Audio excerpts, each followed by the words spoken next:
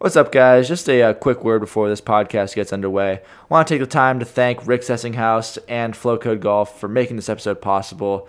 Rick had some great stories and some great insights into the game of golf, and I think you guys are really going to enjoy this episode. With that being said, roll the intro. 8-iron.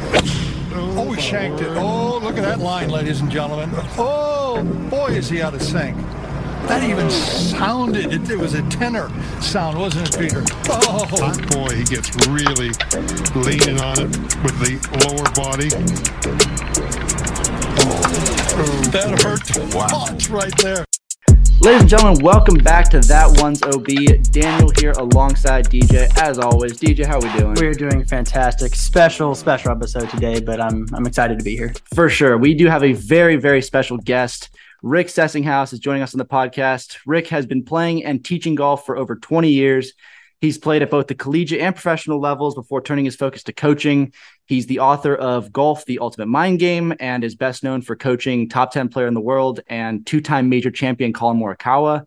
He's now broadened his scope as the director of Flowcode Golf and is providing expert insights into the mental aspects of golf. Rick, welcome to the podcast. Thank you so much, guys. Looking forward to it. Yeah, of course. So obviously there's so many different directions we can go. There's so many questions we have for you, but we thought we'd start off with kind of how you got into golf yourself. Obviously you're played at some pretty high levels. So we'd love to just hear about how you got into golf, what your experiences early on were like, and how that shaped your view of golf going forward. Yeah, no, I think it shaped when I started was when I was 12 years old. So nowadays that would be considered late in the game, but I played 5 other sports before I ever played golf. So I did have a different perspective on golf than maybe other junior golfers did. And I honestly was not that good of a junior golfer, but once I quit playing football in high school, I put all my emphasis into golf, just absolutely loved it. It was one of those, as we all know, you think it's an easy sport and then you play it and go, I can't believe how hard it is. And I think that's what sucked me in as an athlete. It's like, I can conquer this, I can master it. And of course, I'm still haven't mastered it. And what that led to was just this obsession. And so I got much better within about a 2 years time when I was 17 to 19. I walked on at Cal State Northridge, which is a Division I school here in Los Angeles area. I was given that opportunity. I was a very average D1 player, a good ball striker, short game, not so good. Mental game was a little erratic to say the least. I was a little more of a Hulk smash kind of guy on the golf course, a little frustrated sometimes. Cheers. Exactly. We've all been there, right? And so I learned a lot in that time, and which surprised me. It's that it was much more than just beautiful golf swing or athleticism that was leading these tournaments or winning these college events. And that's when I started to turn a little bit more into the mental side, even reading books, or I actually hired a sports psychologist for a short time when I was a senior in college. So I was experiencing now, wait, there's got to be another kind of puzzle piece to this. And so after that, it really played at just a very low level, professional level, and, with some of the midi tours. And then I started coaching and I absolutely have loved it. So I've been coaching for 28 years now and started off as a swing and putting coach and all this typical stuff, member of the PGA. And then about 10 years in, I go, wow, there's got to be a different answer to this because my players, their golf swings look better, but they're really not performing much better than I thought, or their scores weren't much lower. And that's when I had to kind of look at my own coaching and say, hey, what am I missing? And as I tell everybody, my bias now is the mental game. I believe I was missing coaching the mental game. And so I went back to school. I got a doctorate in applied sports psychology. I wrote the book. And the last 15 to 18 years has been a lot more of working with somebody on their mental side, which we can get into obviously a little bit later. And that led to me getting to work with some really good players, some good juniors, some good college players. And I was fortunate enough that now it's almost 18 years ago, a gentleman and his child walked up to me on the far end of the range at Shoal Canyon Golf Course in Glendale. And the father that said, hey, I heard you work with competitive juniors. I would like you to work with my son. Could you? And he's 8 years old at the time. And I said, well, let me see him hit. He hits. And yes, that was Colin Morikawa. And he had already done some group classes. So he had some great fundamentals already. Okay. But what I really, really enjoyed working with him at his younger age is he was extremely coachable. He loved the game. He had a smile on his face every single time we had a lesson. His father was at every single lesson, but in a good way. All you parents out there that are crazy, come on, support your kids and not get crazy about scoring and rankings and all that kind of stuff. Very supportive. I saw him once a week for 10 years until he went to college. I saw him every Tuesday afternoon. And most of those lessons were done on a golf course, about 70% of them. We would actually go in a golf cart on the golf course, put him in different scenarios. And part of that was me as a mental game coach, having somebody understand decision-making and course management and being able to commit to decisions. And certainly we were working on mechanics, everybody. I mean, if he was hitting a poor shot from the rough, I would help him understand what's going to help him mechanically hit that shot too. But that was where my coaching philosophy really shifted, is most of my lessons are done on the golf course. I want to see how people perform out there. The range, yeah, within 3 minutes, I can tell why you're hitting the ball where you're hitting it. But does that always translate over? So that became my obsession. And then especially the last 4 or 5 years, I've gone down even a bigger rabbit hole, which is called flow states, which we'll get into a little bit later. But it's gone from a player that was obsessed to a coach that's obsessed, and now somebody who's obsessed with the mental side of the game to help people play better, but also enjoy the game more. So that's my background. Right. So, I was lucky enough to work with you a little bit through high school, and you were always talking about Colin. At the time, I didn't know him by name, but you were always saying, I have this kid who's playing out at Cal right now who, is just won this, another tournament or something.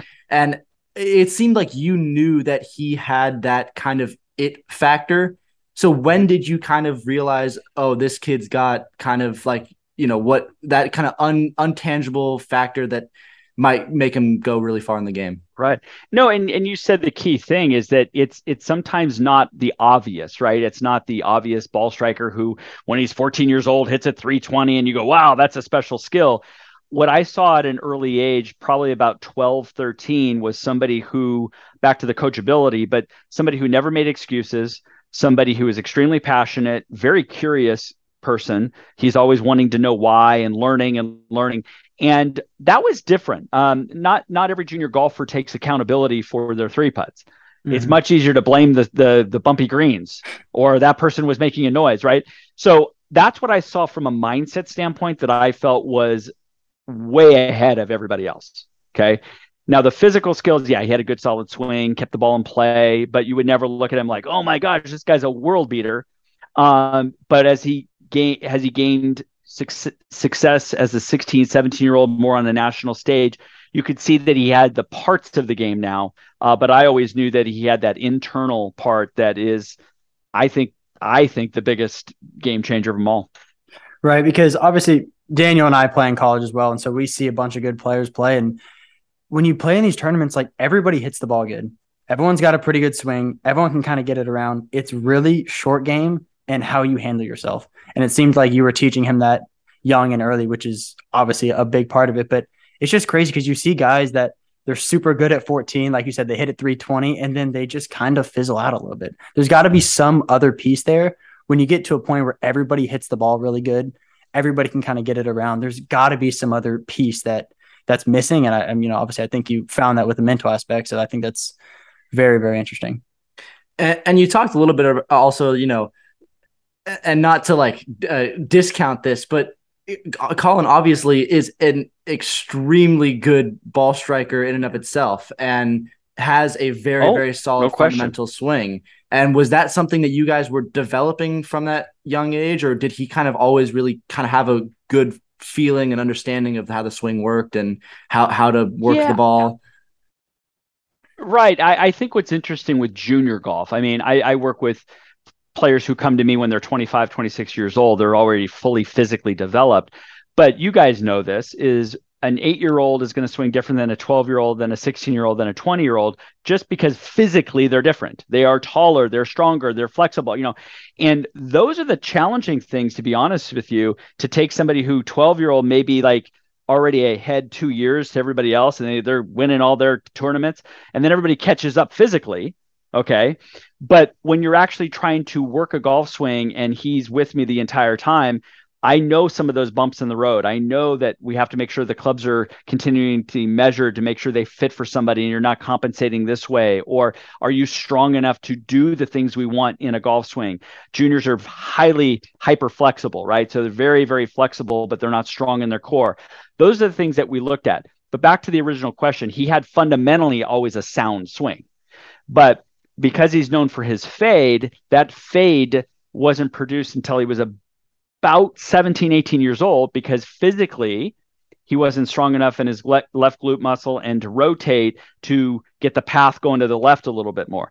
A lot of juniors will side bend and slide, which now causes the club to come under plane and flip it. And we tend to see a lot more juniors draw the ball at early ages because that's just their default. So that's where it's interesting, is that, yes, he had a fundamentally good swing. Did he have all the shots? Probably not yet until he was 17, 18, because he wasn't strong enough to do some of the things we wanted to do. Okay. Right. And then you go up another level where he can learn how to flight balls when in the wind and stuff like that. That's the shot making part of it. But the physical part of a golf swing does require strength and balance and posture and those things that 12, 13, 14, we really don't have the same way. Right. Mm-hmm. Right. Well, obviously, everything that you've talked about has worked out very, very well. And obviously now sitting here with Colin ranked as a top 10 player in the world and a 2-time major winner, obviously you've been here for all of that. And I've got to assume you've had some pretty cool experiences with that. What tops your list? Obviously, there's probably so many, but if you could give us a couple examples, what kind of tops your list of where you're sitting there and you're thinking like, man, this is awesome. Like just being able to be here. Yeah, so I would say that it would be the two majors, but for completely different reasons, everybody. So his first win major-wise was the 2020 PGA Championship during the COVID season, right? During the COVID year.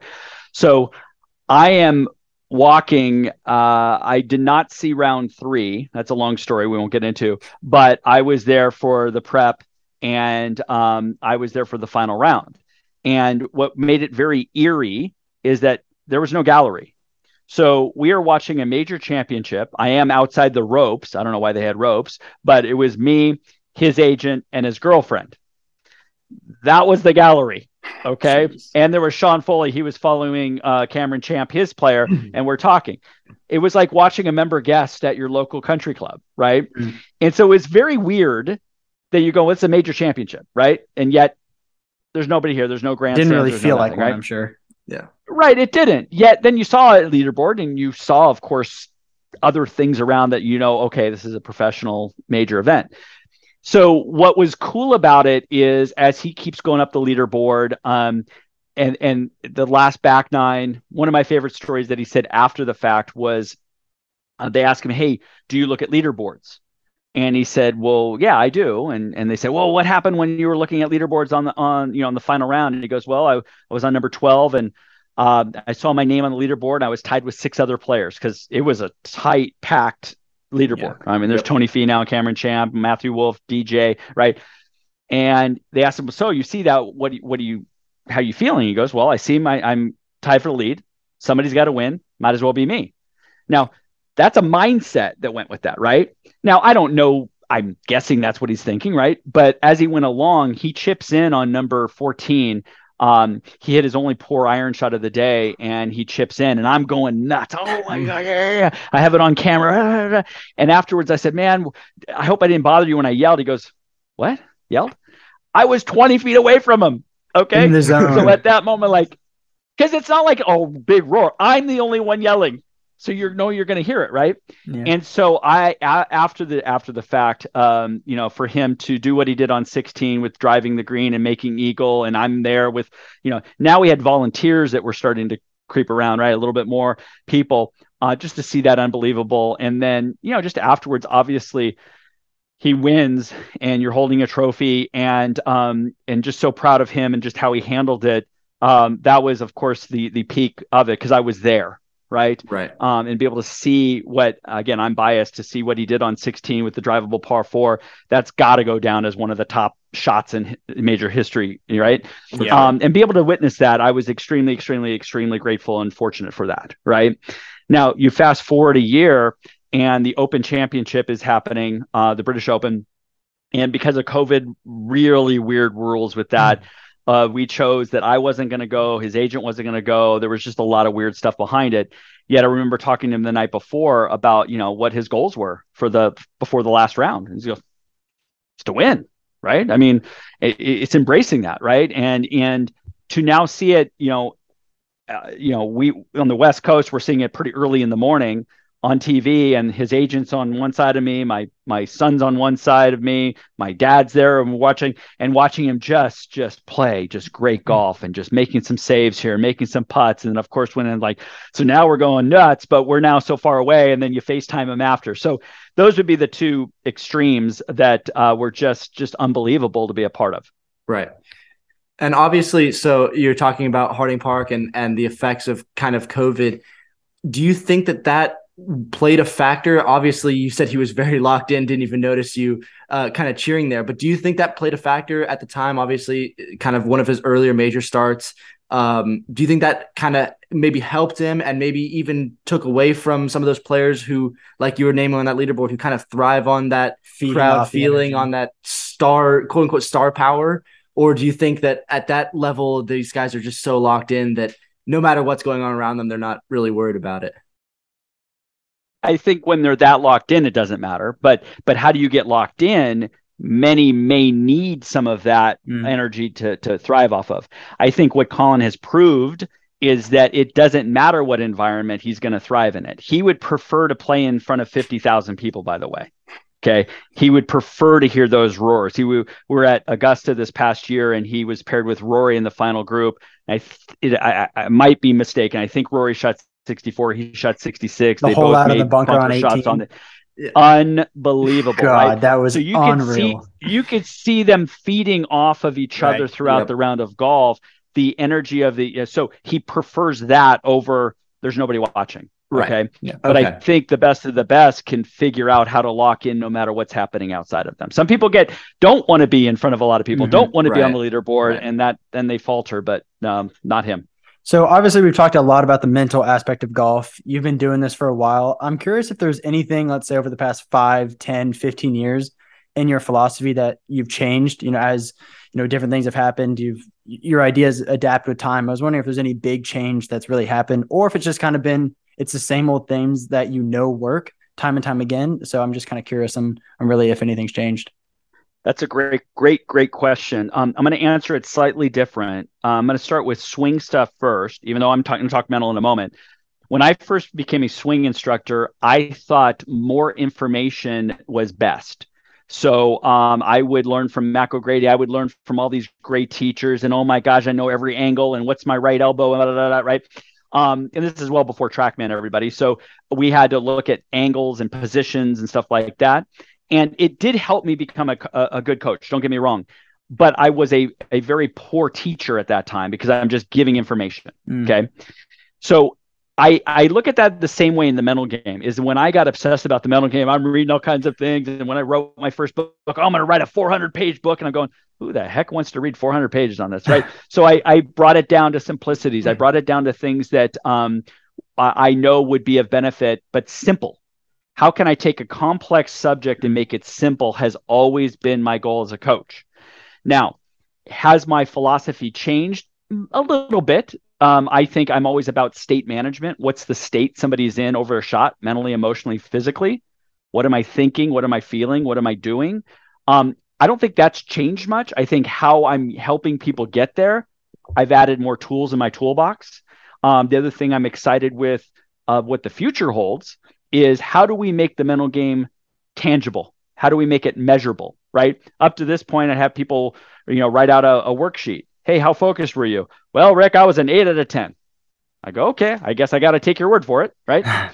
But in full swing, we have TrackMan, we have force plates, we have all these things that are going to measure those performances. Mental game, we're getting there. We are. My company, Flow Code, and it'll be made public pretty soon, is going to be working with a company called Focus Calm, which has a basic EEG device that goes on your forehead to measure brainwave activity, how much effort is involved for you to focus, and it's actually just biofeedback, right? If I do a certain breathing rate, does that change the score? Do I do it? And now we can quantify it.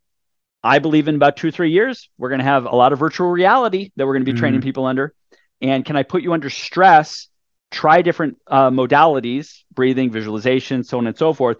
See what works in practice to be able to do that. That's what I'm excited about the future. Interesting. So I don't know if my philosophy has changed much. I think I'm going to have more tools at my disposal, like heart rate variability monitors, those type of things, because I want to make sure it works. I don't want it to just be, yes, positive thinking, and that's what it's about. No, that's not what it is. Okay. Right. But state management is, and I'm going to help somebody understand what triggers their emotional state negatively, what could trigger it positively, how do they focus better. That's what I'm so passionate about.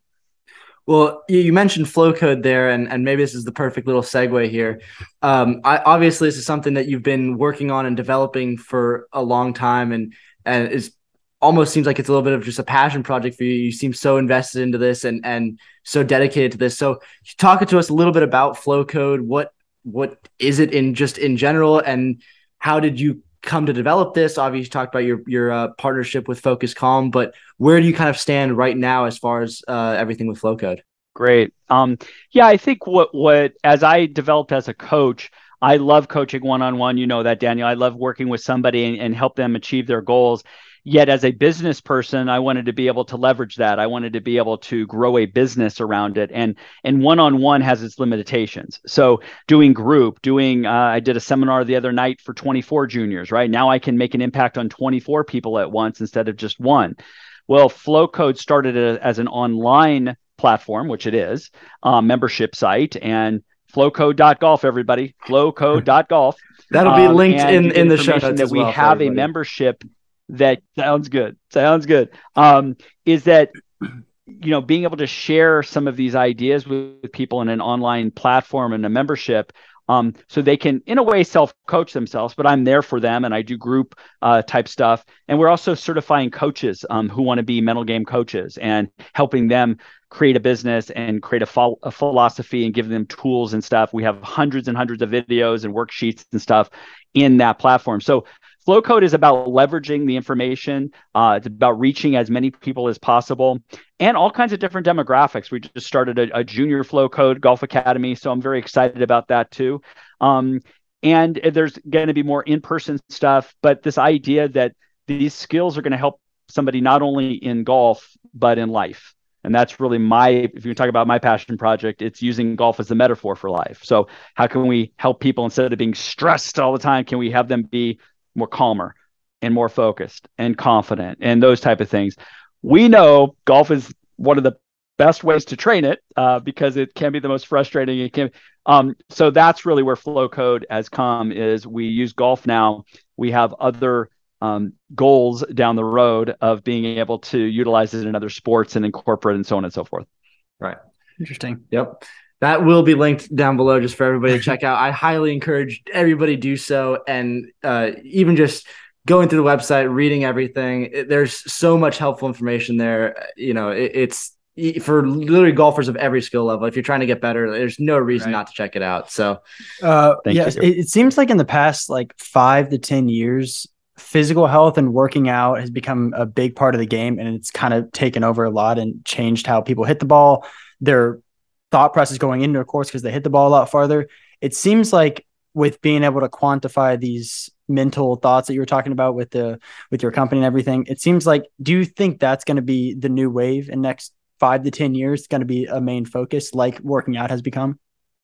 Yeah, no, and again, I'm biased, so I'm going to say yes to that. Right. But I think what has changed, honestly, is that when I was a coach, I think TPI, Titleist Performance Institute, came out around 2004-ish, 2005, right? And so as a coach back then, I got certified as a fitness expert, right? And all that kind of stuff. And they did a wonderful job of making the physical part of the performance something you could train, get assessed on fairly quickly, so on and so forth, right?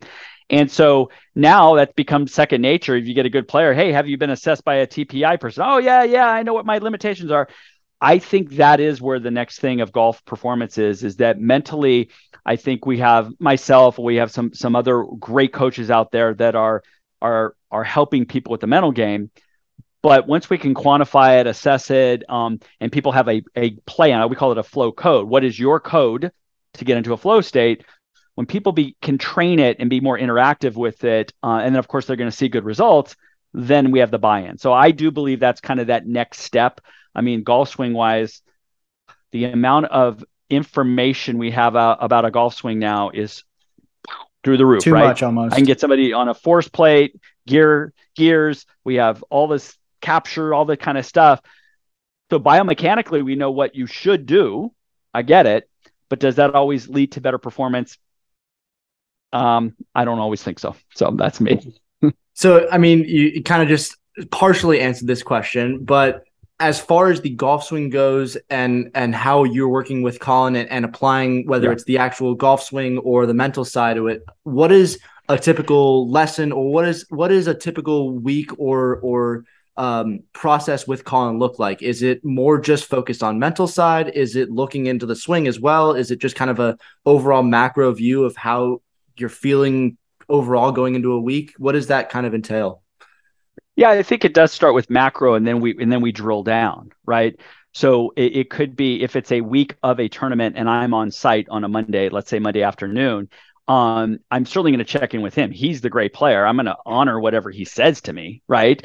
And if he says, "Hey, Rick, my ball flight, I wanted it to cut 10 feet. It's staying straight and it's not cutting," we may look at the physical mechanics. Certainly, we may look at, hey, the club face is not open enough. Maybe the path's not enough left to get the ball moving to the right. So there is the part of me that puts the swing coach hat on to look at cause and effect. Golf is a cause and effect sport, everybody. The ball goes where the club face tells it to go. But is him, in this case, not being able to fade the ball have anything to do with mental? Could be.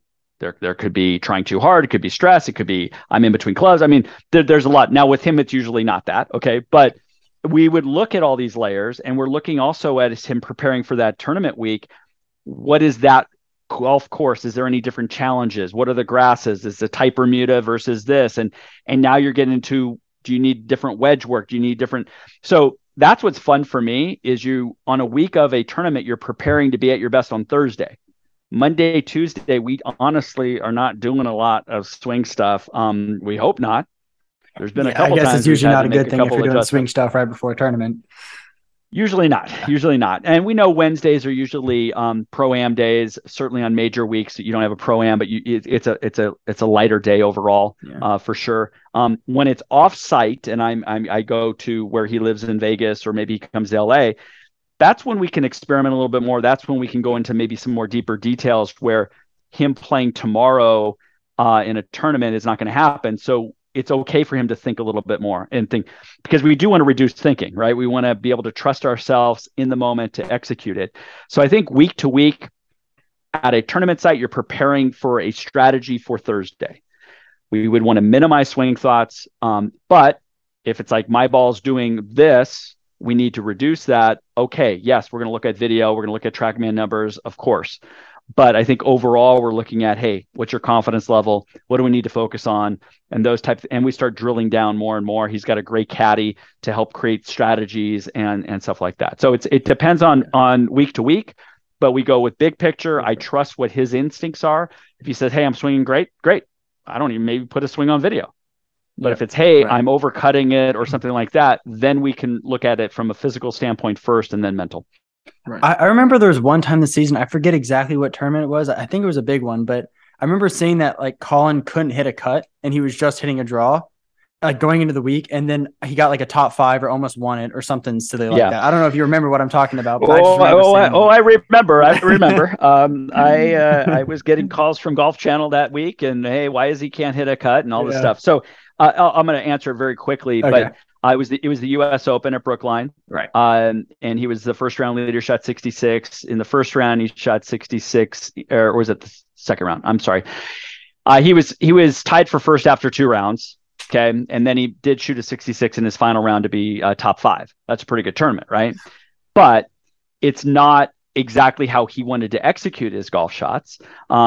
He was having a challenge of cutting the ball. It was going very, very straight. I guess you could call it a draw because it went 3 inches left.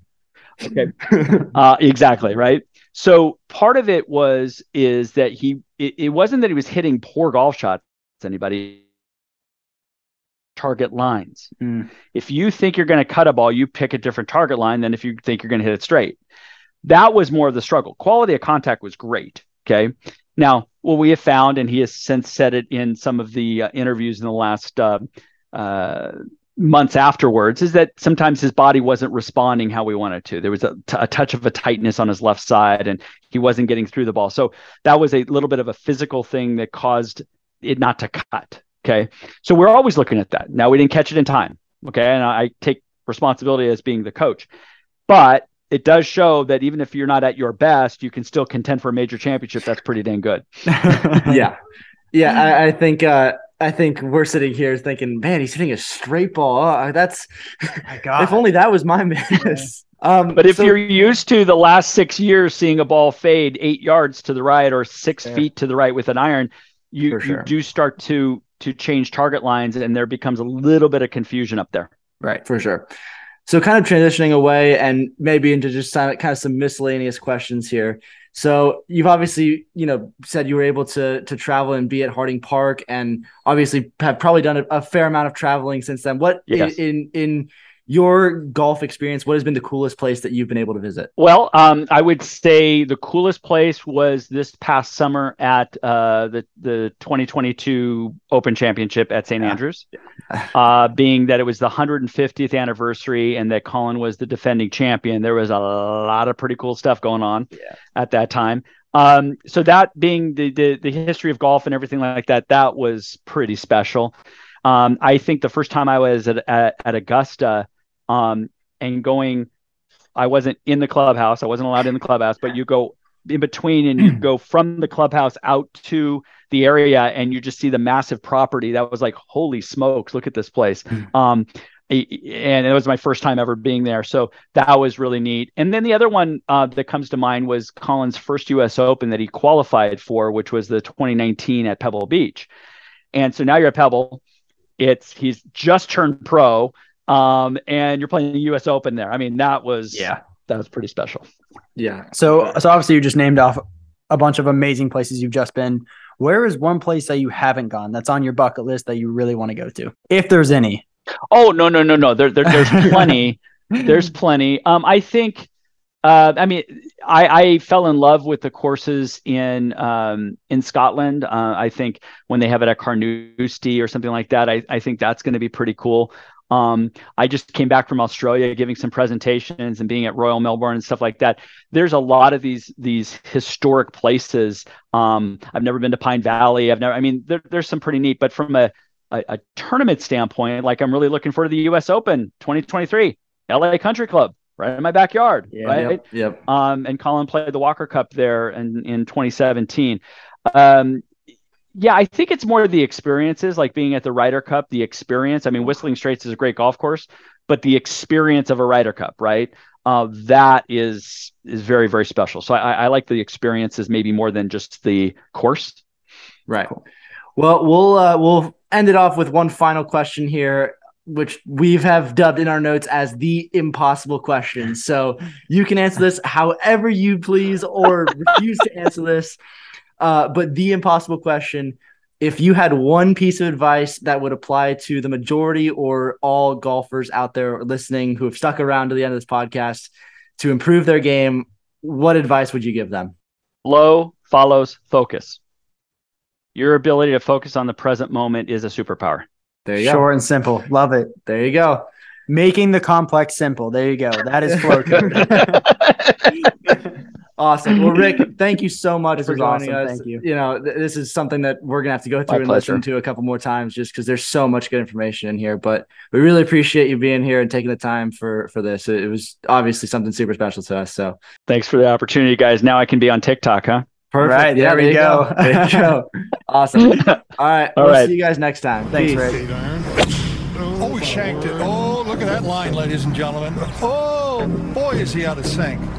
That even sounded, it was a tenor sound, wasn't it, Peter? Oh, boy, he gets really leaning on it with the lower body.